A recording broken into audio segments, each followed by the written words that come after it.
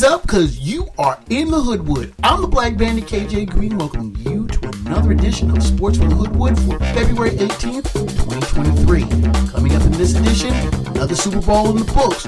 Was this the best ever? Take a look back at how the Chiefs took home another title. And are the comparisons of making Patrick Mahomes the GOAT coming a little too soon? We'll take a look at NFL free agency. The first wave is almost upon us.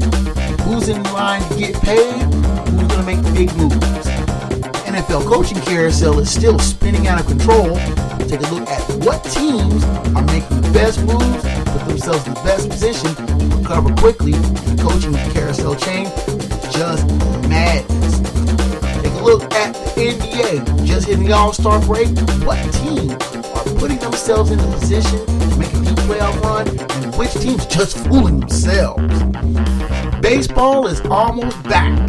Spring training is just around the corner, and there are new rules implementations that you need to be aware of. We'll detail them all and how they affect the game. Hoodwood High Five has the top 5 college teams right now. And we also have Fat Dap, Head Slap as usual, and of course the final word from Wood this week on is Patrick Mahomes redefining the quarterback position or ruining it. It's all coming up on Sports from the Hoodwood. Go ahead and crash helmets, buckle your seatbelts, and let's go.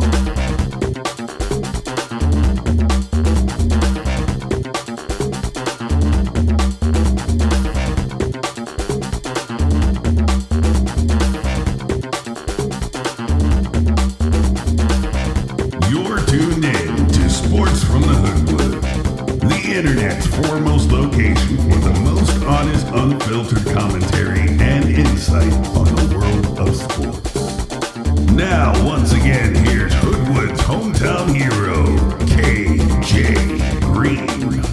Green Hoodwood, where football's done with, and we're having a little bit of withdrawal in the Hoodwood. Nothing that the XFL is going to be able to fulfill, but we have college basketball. We'll look at that a little bit later. I'm your man, KJ Green, welcoming you back to another edition of Sports from the Hoodwood. And that was that. 2 teams, 1 great game. Back and forth we went.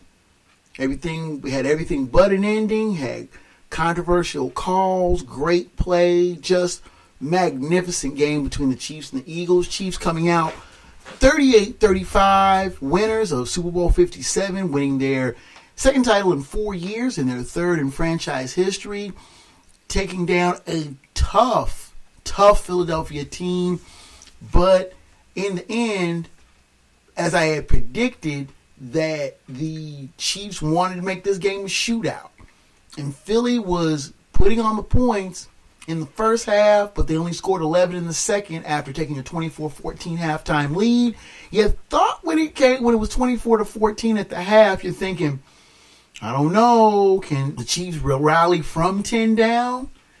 But if there was any team in the NFL that I would be confident in being able to come back from a double-digit deficit, as the Chiefs did in their previous Super Bowl win, you forgot they were down 20-10 in that Super Bowl against the 49ers.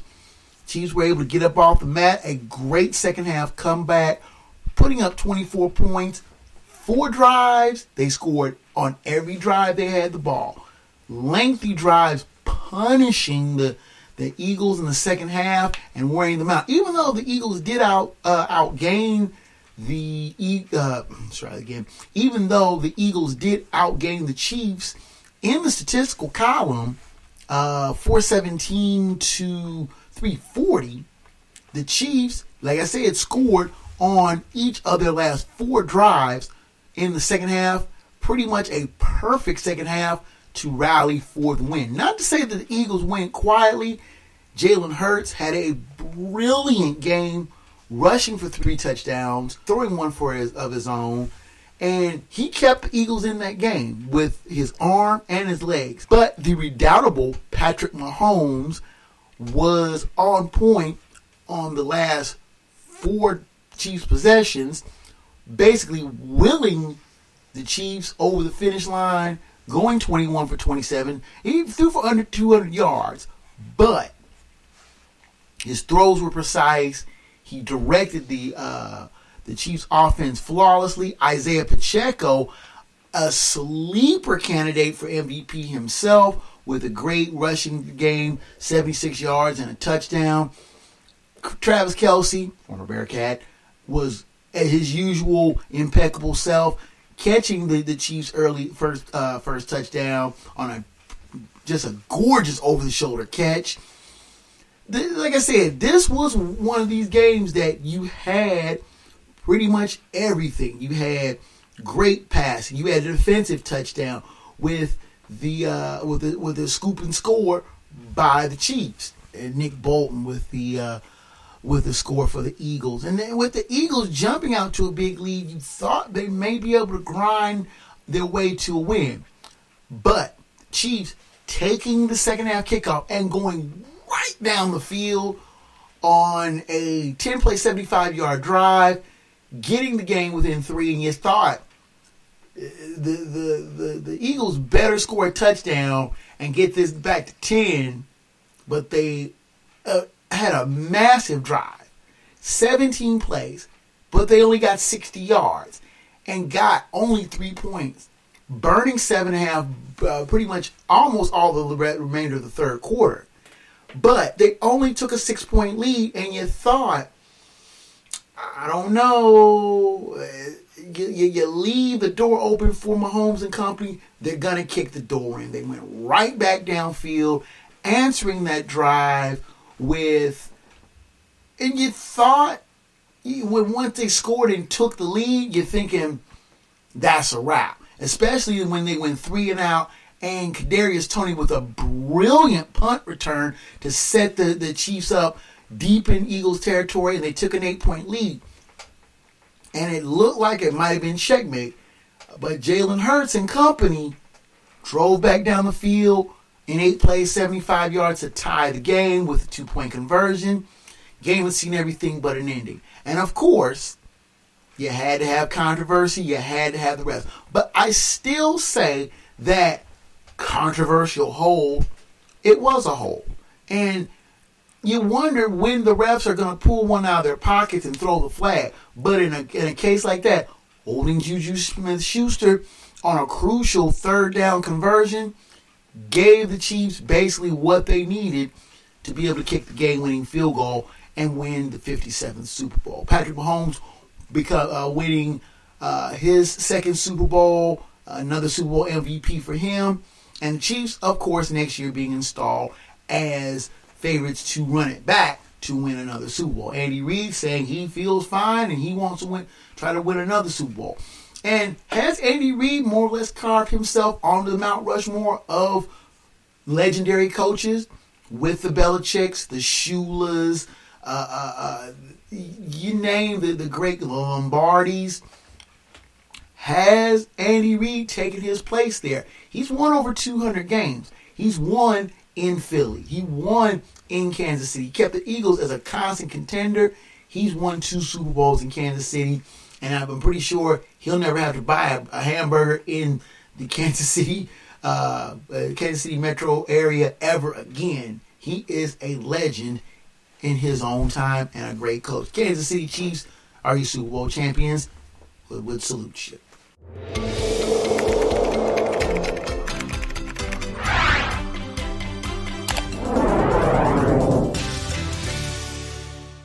Now I was looking over some statistics about Patrick Mahomes having won his second Super Bowl in 4 years, and the inevitable comparisons to the GOAT, if you want to call Tom Brady the GOAT, are beginning to surface. You know, is Mahomes one of the best of all times? Right now, as a contemporary, I think he is the best quarterback in the NFL. That is a statement that is going to get very little debate over the course of the last 5 years.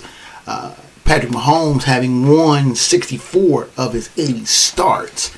Now, if you take the first 5 years of Brady's career and compare them to the first 5 years of Patrick Mahomes' career, Mahomes has a decided edge because Tom Brady played in a less pass-happy NFL 20 years ago. He was still, learning the game and getting good at the game. Yes, he won the Super Bowl in his second year, filling in for the injured Drew Bledsoe. But Patrick Mahomes was basically handed the keys to the car after his second year when he was drafted out of Texas Tech in 2017. He was backing up Alex Smith, but everybody knew that sooner or later Mahomes was going to get to run the show. Not so much with Brady. Brady was a 6th-round draft choice of the Patriots from Michigan, a throwaway, if you will, and many people didn't think he was going to last in the league. He didn't start his first year because he just was the third-string quarterback. The New England Patriots were being led by Drew Bledsoe, who was considered the franchise quarterback, being the number 1 pick in the 1993 draft, and had played with the Patriots for the last 9 seasons. When he got hurt, Tom Brady was considered to be a fill-in. Most people didn't think he was going to last the entire season. When Bledsoe was able to come back from a near fatal injury, and many people wondered, was he going to be able to just step back into the role as starter? And there was a lot of controversy in New England. Patrick Mahomes got the starting nod after the 2018 season and has been the unquestioned starter of the Kansas City Chiefs since then. He has thrown more touchdown passes, had won more games in his first 5 seasons than Brady did. But again, the NFL was a lot different 20 some odd years ago than it is now, where the Patriots had a strong defense.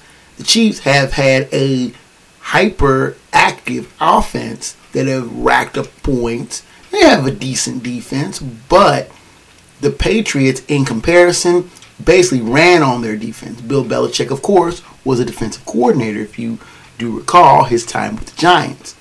Andy Reid is the guru of go. He likes a high-powered offense and has the tools and the talent with Patrick Mahomes to put up the type of offense that he wants. High-powered, high-scoring, and Patrick Mahomes, as the architect and the pilot of that offense, is scoring a lot of points and racking up a lot of numbers.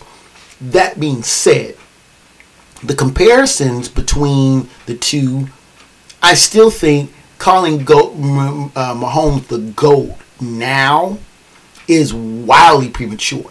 Is he one of the best quarterbacks in the game? Without a doubt. Now, if you're going to look over the body of work, Mahomes has won 2 MVPs, whereas Brady didn't win an MVP in his first 5 years with the Patriots. He did win, in his first 5 years with the Patriots, he did win 3 Super Bowls. Now, can Patrick Mahomes win another Super Bowl here in the next couple of years? Odds on, I think he's pretty good bet to do that. He has made good wide receivers great, and it doesn't mean. And people thought, well, with him losing Tyreek Hill, the Kansas City offense was going to drop off. Not so much. They were able to plug in Juju Smith-Schuster and Kadarius Toney, as well as a brilliant, as always, Travis Kelce. And the Chiefs offense has not lost a step. Does that mean that Mahomes is the GOAT? I'm going to put a brakes on that right now. I'm going to say he's the best in the game right now. But the GOAT, if he continues to do this over an extended period of time, you're not going to just take a 5-year block and say, okay, this makes you the GOAT. No. What is going to make you the greatest of all time is sustained success over a long period of time. Not just 5 years. You're thinking 10, 15. Brady played 22 seasons. I'm not going to hold someone to that impossible standard. But I still say if Mahomes continues to churn out championships the way they have over the next 5, 10, 15 years, then we can start talking GOAT comparisons. Now, it's a little premature. Let's take a time out. Come back and look at the NFL free agency period, which will be starting soon. What teams are going to make a splash in free agency and which players are set to get paid. And we'll also take a look at the round and round coaching carousel. What teams and what coaches have married up and which ones will be the best marriages and which ones are going to be headed for divorce real quick. Sports from the Hood continues after this. Is today your last day on Earth because you are being deployed to space tomorrow? Have you just turned 18 and you're ready to get out of your parents' house? Has your granddaughter gotten her boyfriend pregnant? Whatever your reason, you need us at GottaGetMarriedNow.com. We specialize in last-minute weddings. Active duty, military veterans and retired discounts are available. Visit us at GottaGetMarriedNow.com.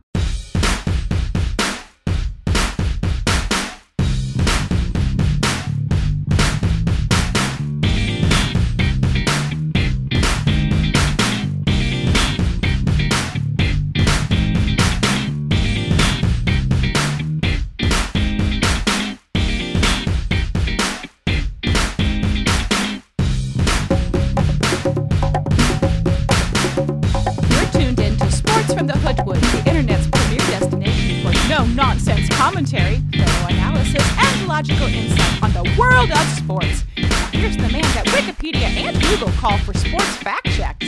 Your host, KJ Green. Back in the Hoodwood, my name is KJ Green, and let's take a look at NFL free agency, which will start on March 15th, approximately about a month from now.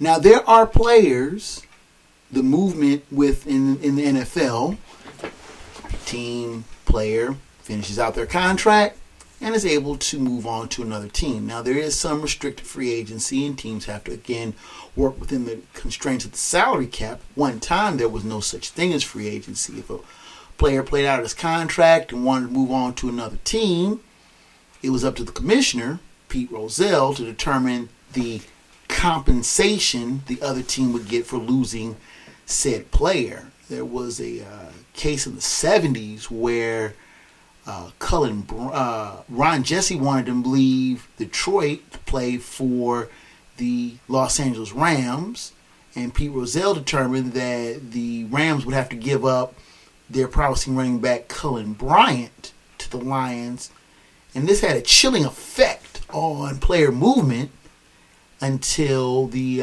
late 80s, when players successfully sued for free agency, was then known as Plan B free agency. Still, free player movement wasn't really realized until the mid-90s, and then the versions of free agency which have been negotiated in the successive collective bargaining agreements have made the free agency period after the Super Bowl, from the period of the end of the Super Bowl until the actual free agent signings at the beginning of the new league year, which is in the middle of March. It's a weird time because you have players who are speculated to go here, there, everywhere. And there are some lesser known names, but there are some bigger names that are on the free agency market, not including David Carr, who was given his outright release by the Raiders recently. And we're not talking about players like that. You have those players all the time that they've been cut by their teams. But I'm talking about teams players that have played out their contract and are free to move to whatever team that they determine they want to go to, whether it's staying where they're at and signing another deal or going to another team. Players like Geno Smith, who had a fine season for Seattle. He may be on the move, or he could stay at Seattle, sign big money. That was one of the shrewdest deals that the Seattle Seahawks were able to make, signing Geno Smith, and many people thought he was washed up. I was surprised he was still in the league. But he was able to parlay that into a Comeback Player of the Year award and maybe a big payday with the Seahawks going forward. And you also have quarterbacks like Daniel Jones of the Giants, who have played their way into the playoffs, got a playoff win, and have made themselves look very valuable for the New York Football Giants. Then you have question marks like Jimmy Garoppolo, who got hurt and have betting on themselves for a big contract. Now, what it means them staying in San Francisco, going elsewhere, Jimmy Garoppolo could very well be on the move. And of course, the premier free agent will more than likely be Lamar Jackson of the Baltimore Ravens, who did get hurt, didn't play the last 5-6 games of the season. The Ravens lost in the wild card round to the Bengals. And many people wonder, especially with new offensive coordinator Todd Monken going from Georgia to the Baltimore Ravens, if that is going to seriously put a damper on Lamar Jackson's return to Baltimore, because Todd Monken has a very, very different type of offensive style than what Lamar Jackson, his freewheeling type of quarterback play is. Now, of course, the big name in the running back field for the free agents is Saquon Barkley of the Giants. Now, he had a solid season after a couple of years filled with injuries. He had a solid season for the New York Football Giants. Another running back that many people may be seeing in the free agent market is Josh Jacobs of the Raiders. Him playing for that sorry team, but he was one of the few bright spots for a poor Raiders showing in 2022. Big names in the wide receiver market, not a lot of them. Juju Smith-Schuster, Allen Lazard are two of the top names there. And then on the defensive end,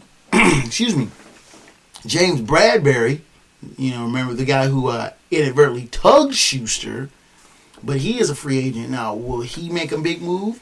Also, Marcus Peters of the Ravens, he is a free agent. Will he make a big move? And many people are wondering, a lot of these free agents, are they going to change teams, or are the teams that are once their employers make a pitch to keep them? Restructuring deals. But in any case, all these players are going to get paid. They're going to get paid a lot of money to change teams. Now, we're not even talking about, like I said, we're not talking about Derek Carr. We're not talking about the possibility of Aaron Rodgers getting traded from the Packers. He's still under contract for the Packers for another 2 years. That being said, he could decide to retire, or the Packers may decide, you know what? It's time to give Jordan Love the reins and move on from the Aaron Rodgers era. Now, of course, we can look at the NFL coaching carousel, which I call the silly season, and coaches that have moved from one place to the other.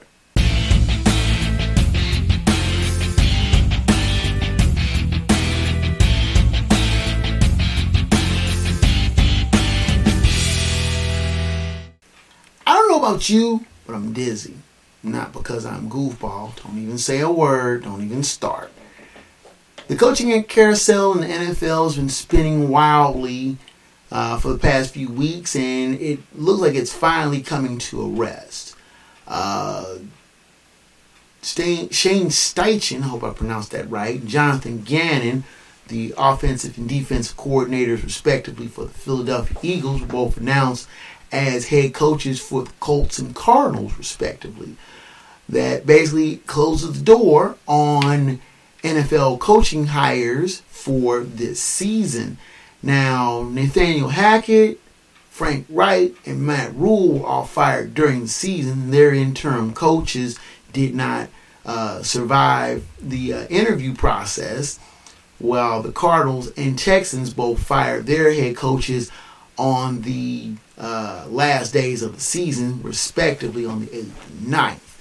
Now, Jonathan Gannon being hired by the Cardinals, Shane Steichen by the Colts, Sean Payton, the big name, going surprisingly to the Broncos. I thought the Cowboys were going to fire Mike McCarthy, but he stays put, though Kellen Moore decides he's going to leave, and they're going to get a new offensive coordinator.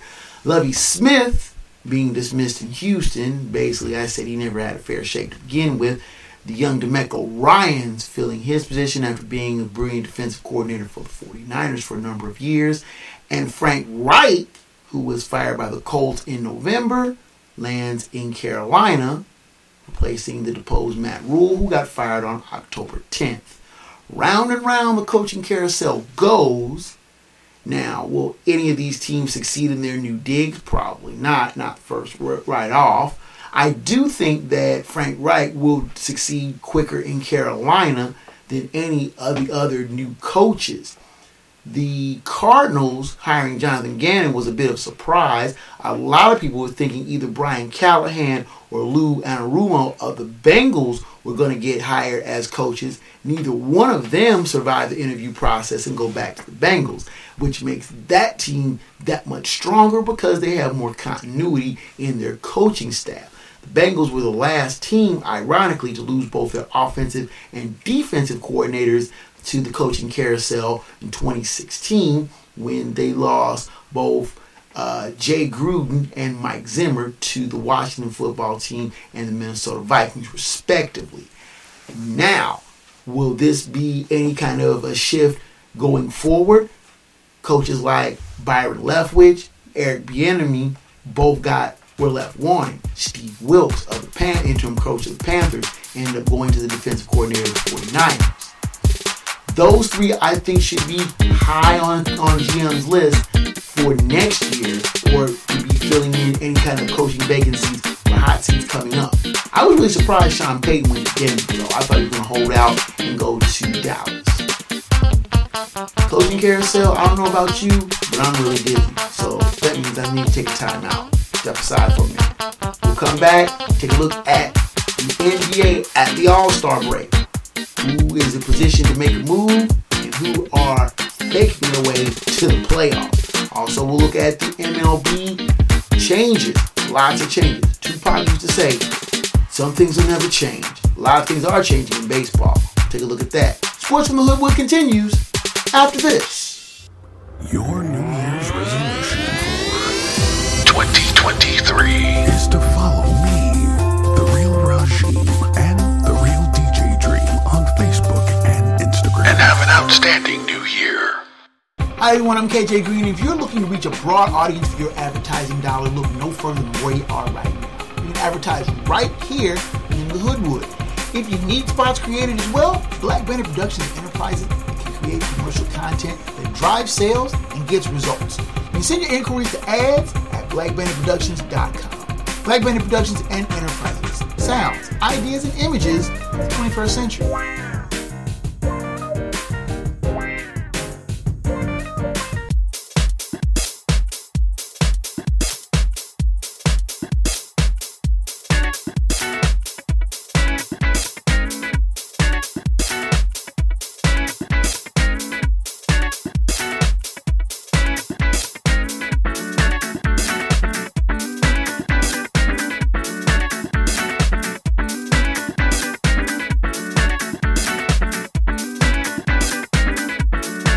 You're tuned in to Sports from the Hoodwood, the internet's foremost location for the most honest insight, thorough analysis, and unfiltered opinion on the world of sports. Now, once again, here's the man of the hour, After Hours, your host, KJ Green. You are back in the Hoodwood. My name is KJ Green. Let's shift gears to the NBA.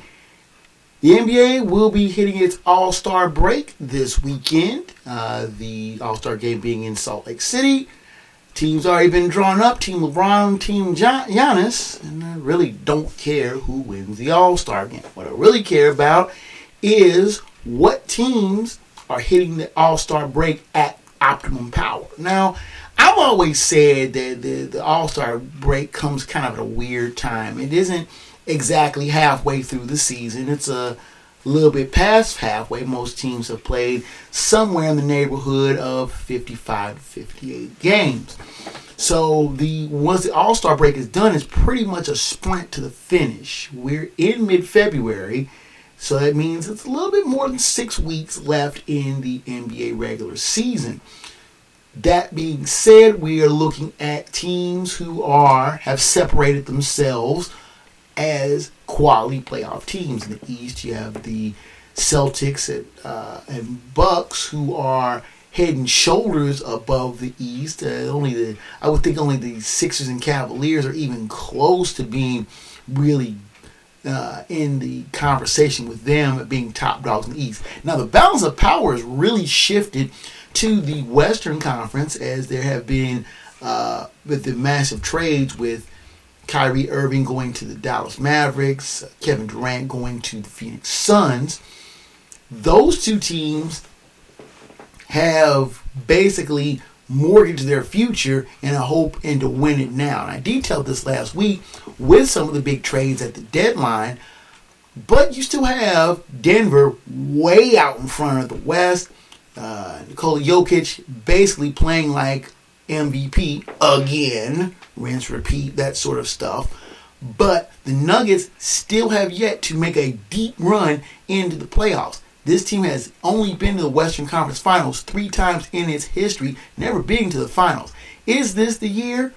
There is a tough West to navigate with Ja Morant and the Memphis Grizzlies. A very surprising Sacramento Kings team with firmly entrenched themselves in the top 8. Many people didn't think this team was going to develop the way they are or have so fast.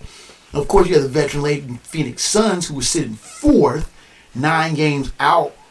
But with the addition of Kevin Durant, do you think that makes that a team to fear in the West? And of course, you have the usual suspects, the Mavs, the Clippers, the Timberwolves, the Warriors. The Warriors still trying to get over that injury bug. They're just barely above 500.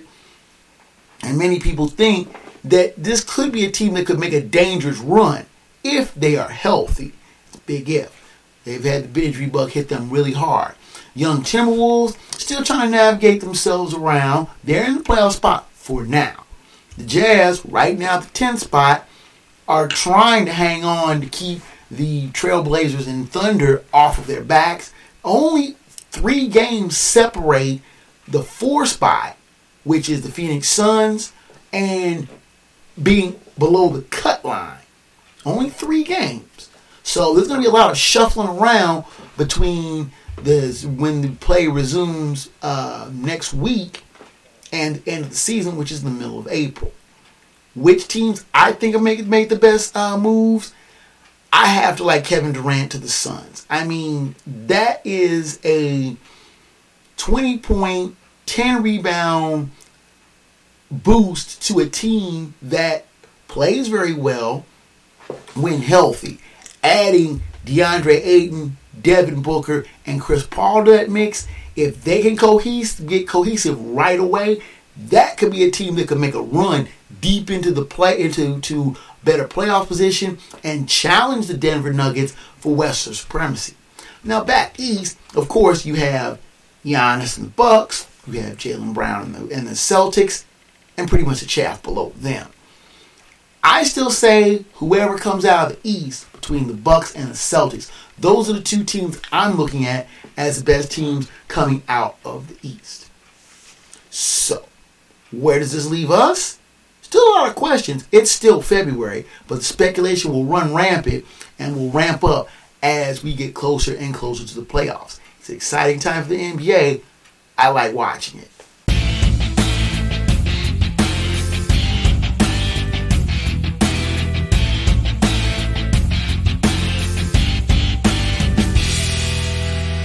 Now, when we're talking about basketball, it's kind of overlooking the fact that spring is coming.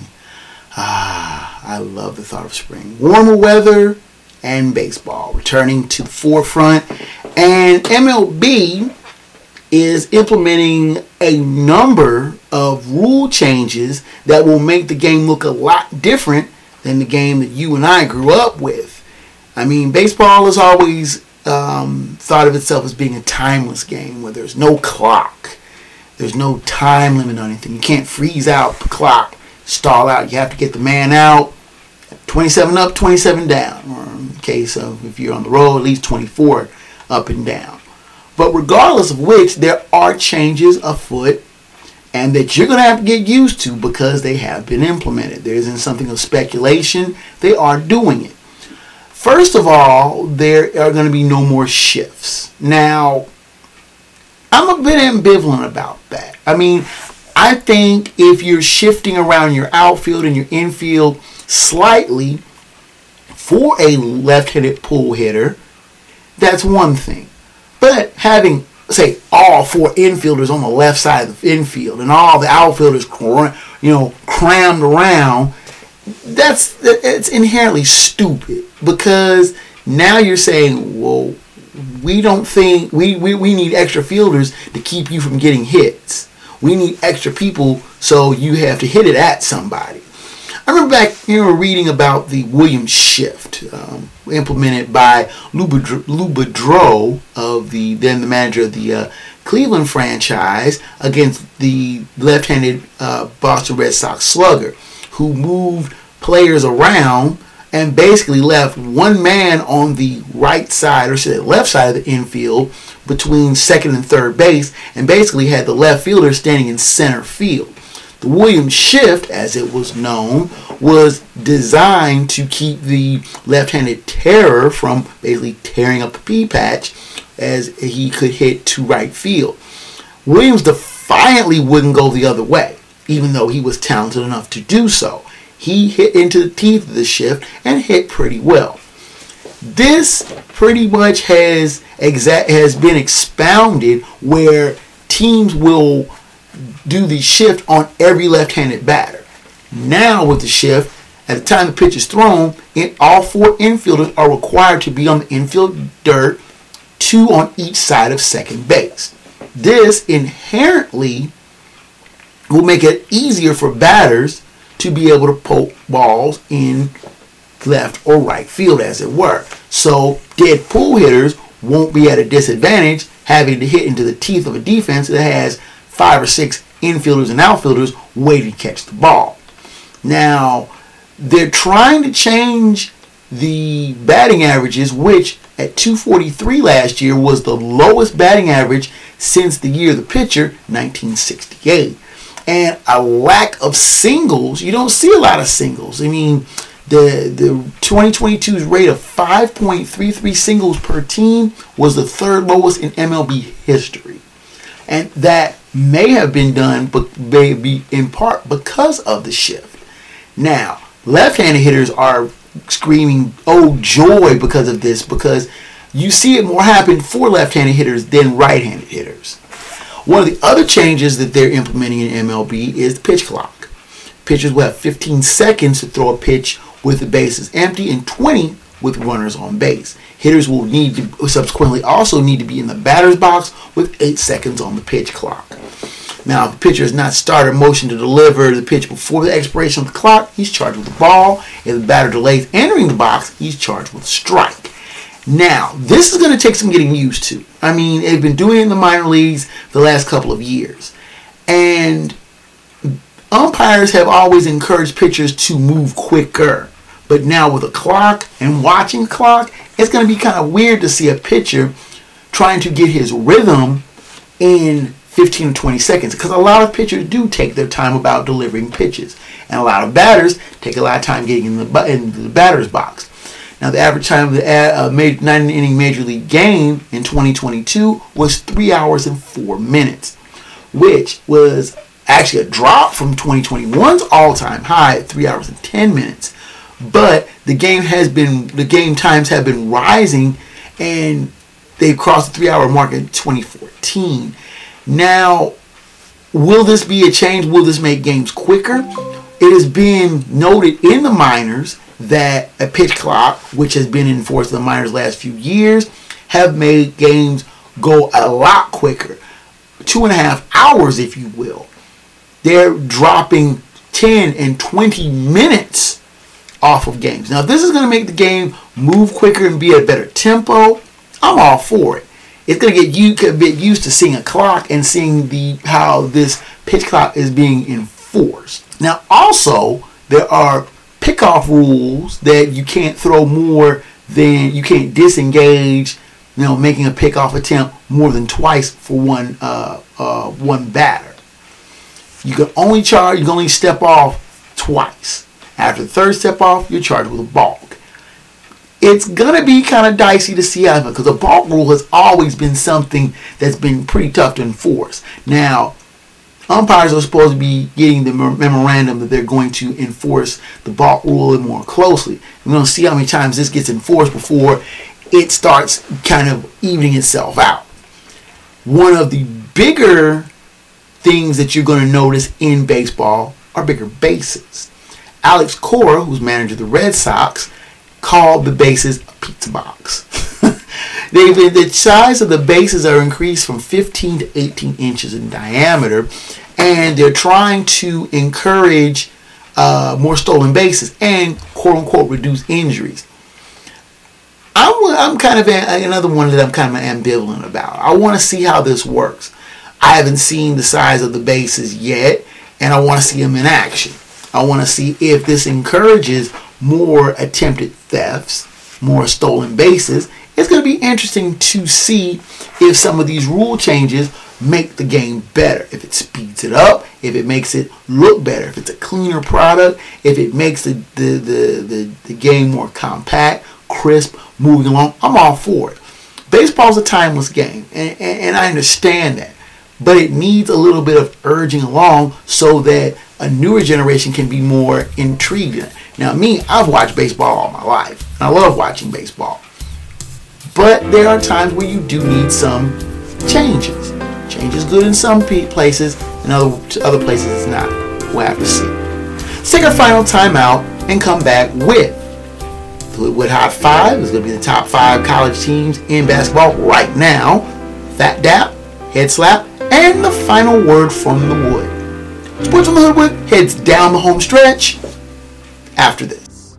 Your New Year's resolution for 2023 is to follow me, The Real Rajim, and The Real DJ Dream on Facebook and Instagram. And have an outstanding new year.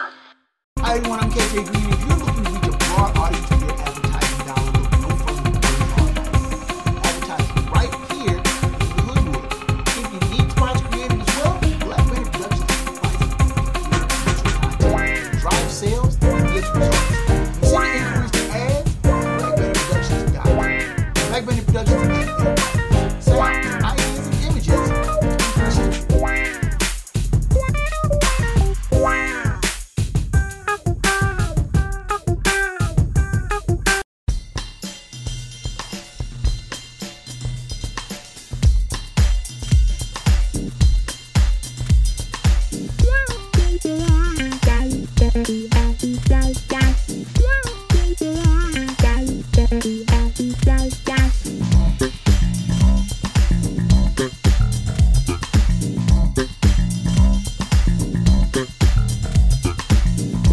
You're tuned into Sports from the Hoodwood, the internet's foremost location for no-nonsense commentary, insight, and opinions on the world of sports. Here now live in living color, black by popular demand, your host, KJ Green. Rounding third and headed for home here in the Hoodwood, let's finish up strong with the Hoodwood Hot 5, Fat Dap Head Slap, and the final word from the Wood. This week's Hoodwood Hot 5 details the 5 best teams in college basketball right now.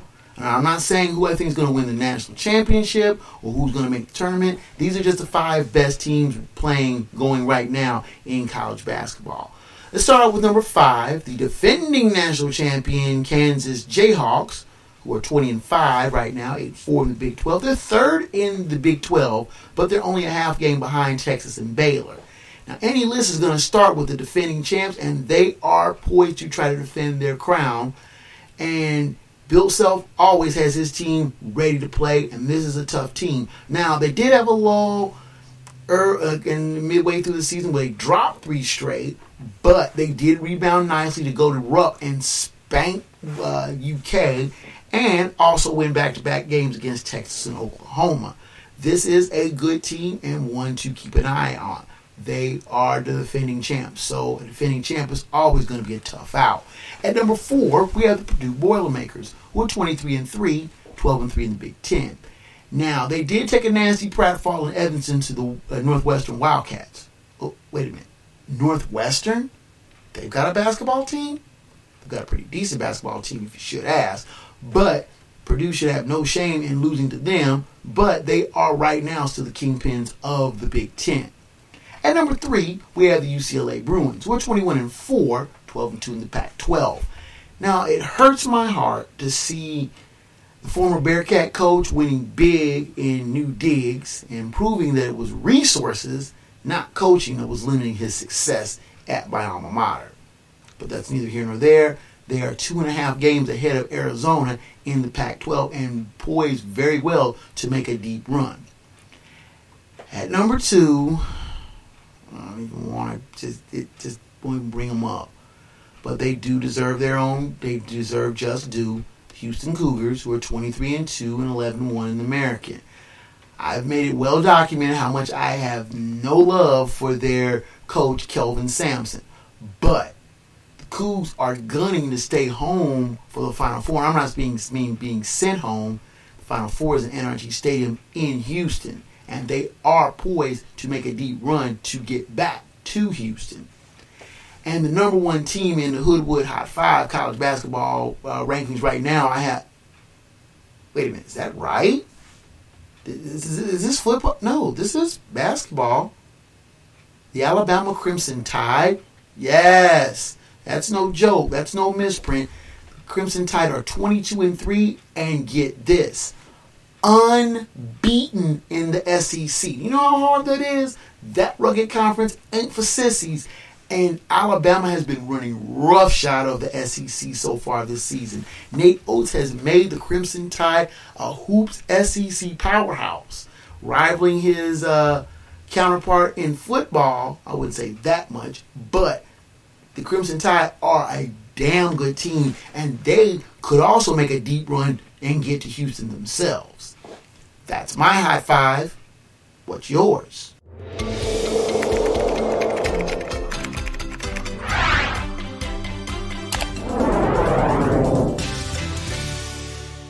Now, Fat Dap and Head Slap of the Week goes like this. Fat Dap of the Week goes to Kansas City Chiefs safety Brian Cook.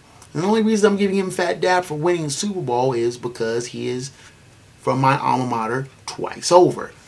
He was a standout defensive player at Mount Healthy High School, my alma mater, and he was also a standout defensive back for the University of Cincinnati, also my alma mater. He was drafted in the 3rd round by the Chiefs and played a key reserve role in helping the Chiefs win their 2nd Super Bowl in 4 years. Fat Dap to Brian Cook. I was in the house making my school history, being the first Super Bowl player to ever win a Super Bowl. He had come out of Mount Healthy High School.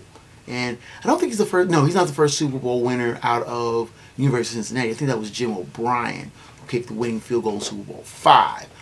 But Fat Dap to Brian Cook for making history for my alma mater. Our head slap of the week is kind of a serious deal here. The head slap goes to New Mexico State Hoops. They abruptly canceled the remainder of their schedule in the wake of some disturbing allegations of sexual misconduct and abuse and hazing regarding team members on fellow teammates. 3 players were cited for false imprisonment, harassment, and criminal sexual misconduct. Now, the Aggies decided to shut down their season, and the WAC in turn deemed their remaining 6 games to be forfeits. New Mexico State also fired first-year men's basketball coach Greg Hayar in the wake of this scandal. The head slap really goes to New Mexico State for not knowing what's going on in their house and for hazing. What kind of stupidity is that? It just makes no sense. And now, without much further ado, let's go to the final word from the wood.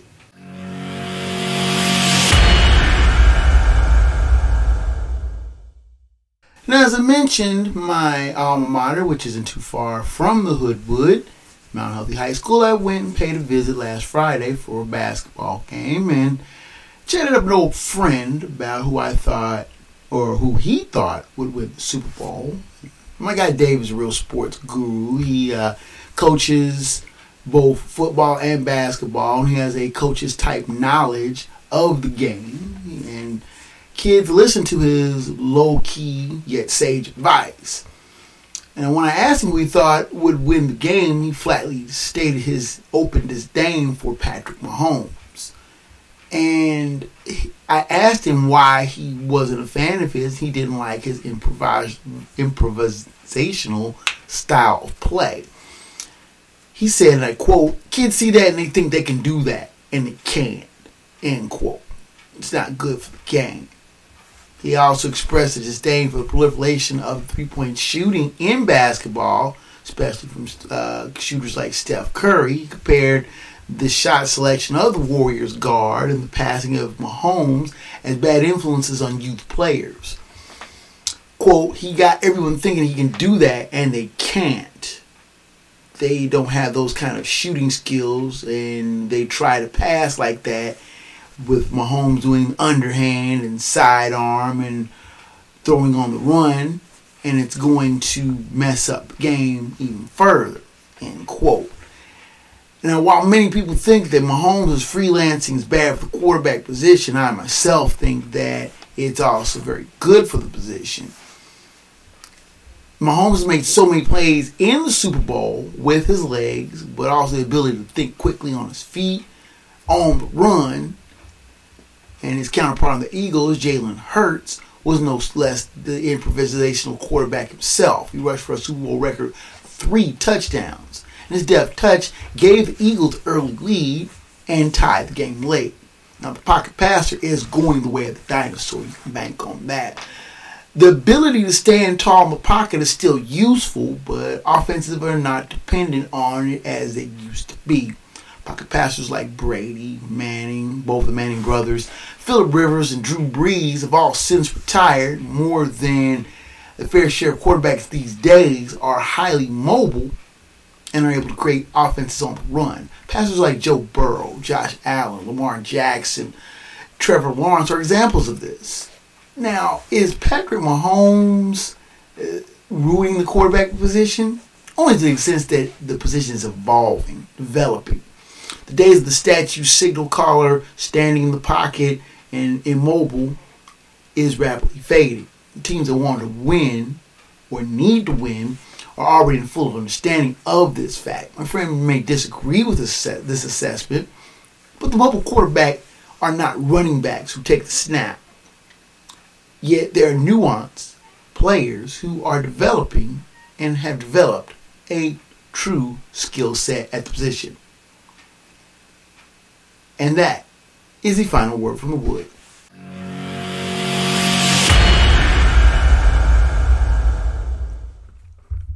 Now with the music coming up in the background, you know that means your time here in the Hoodwood is just about done. Thank you so much for your visit.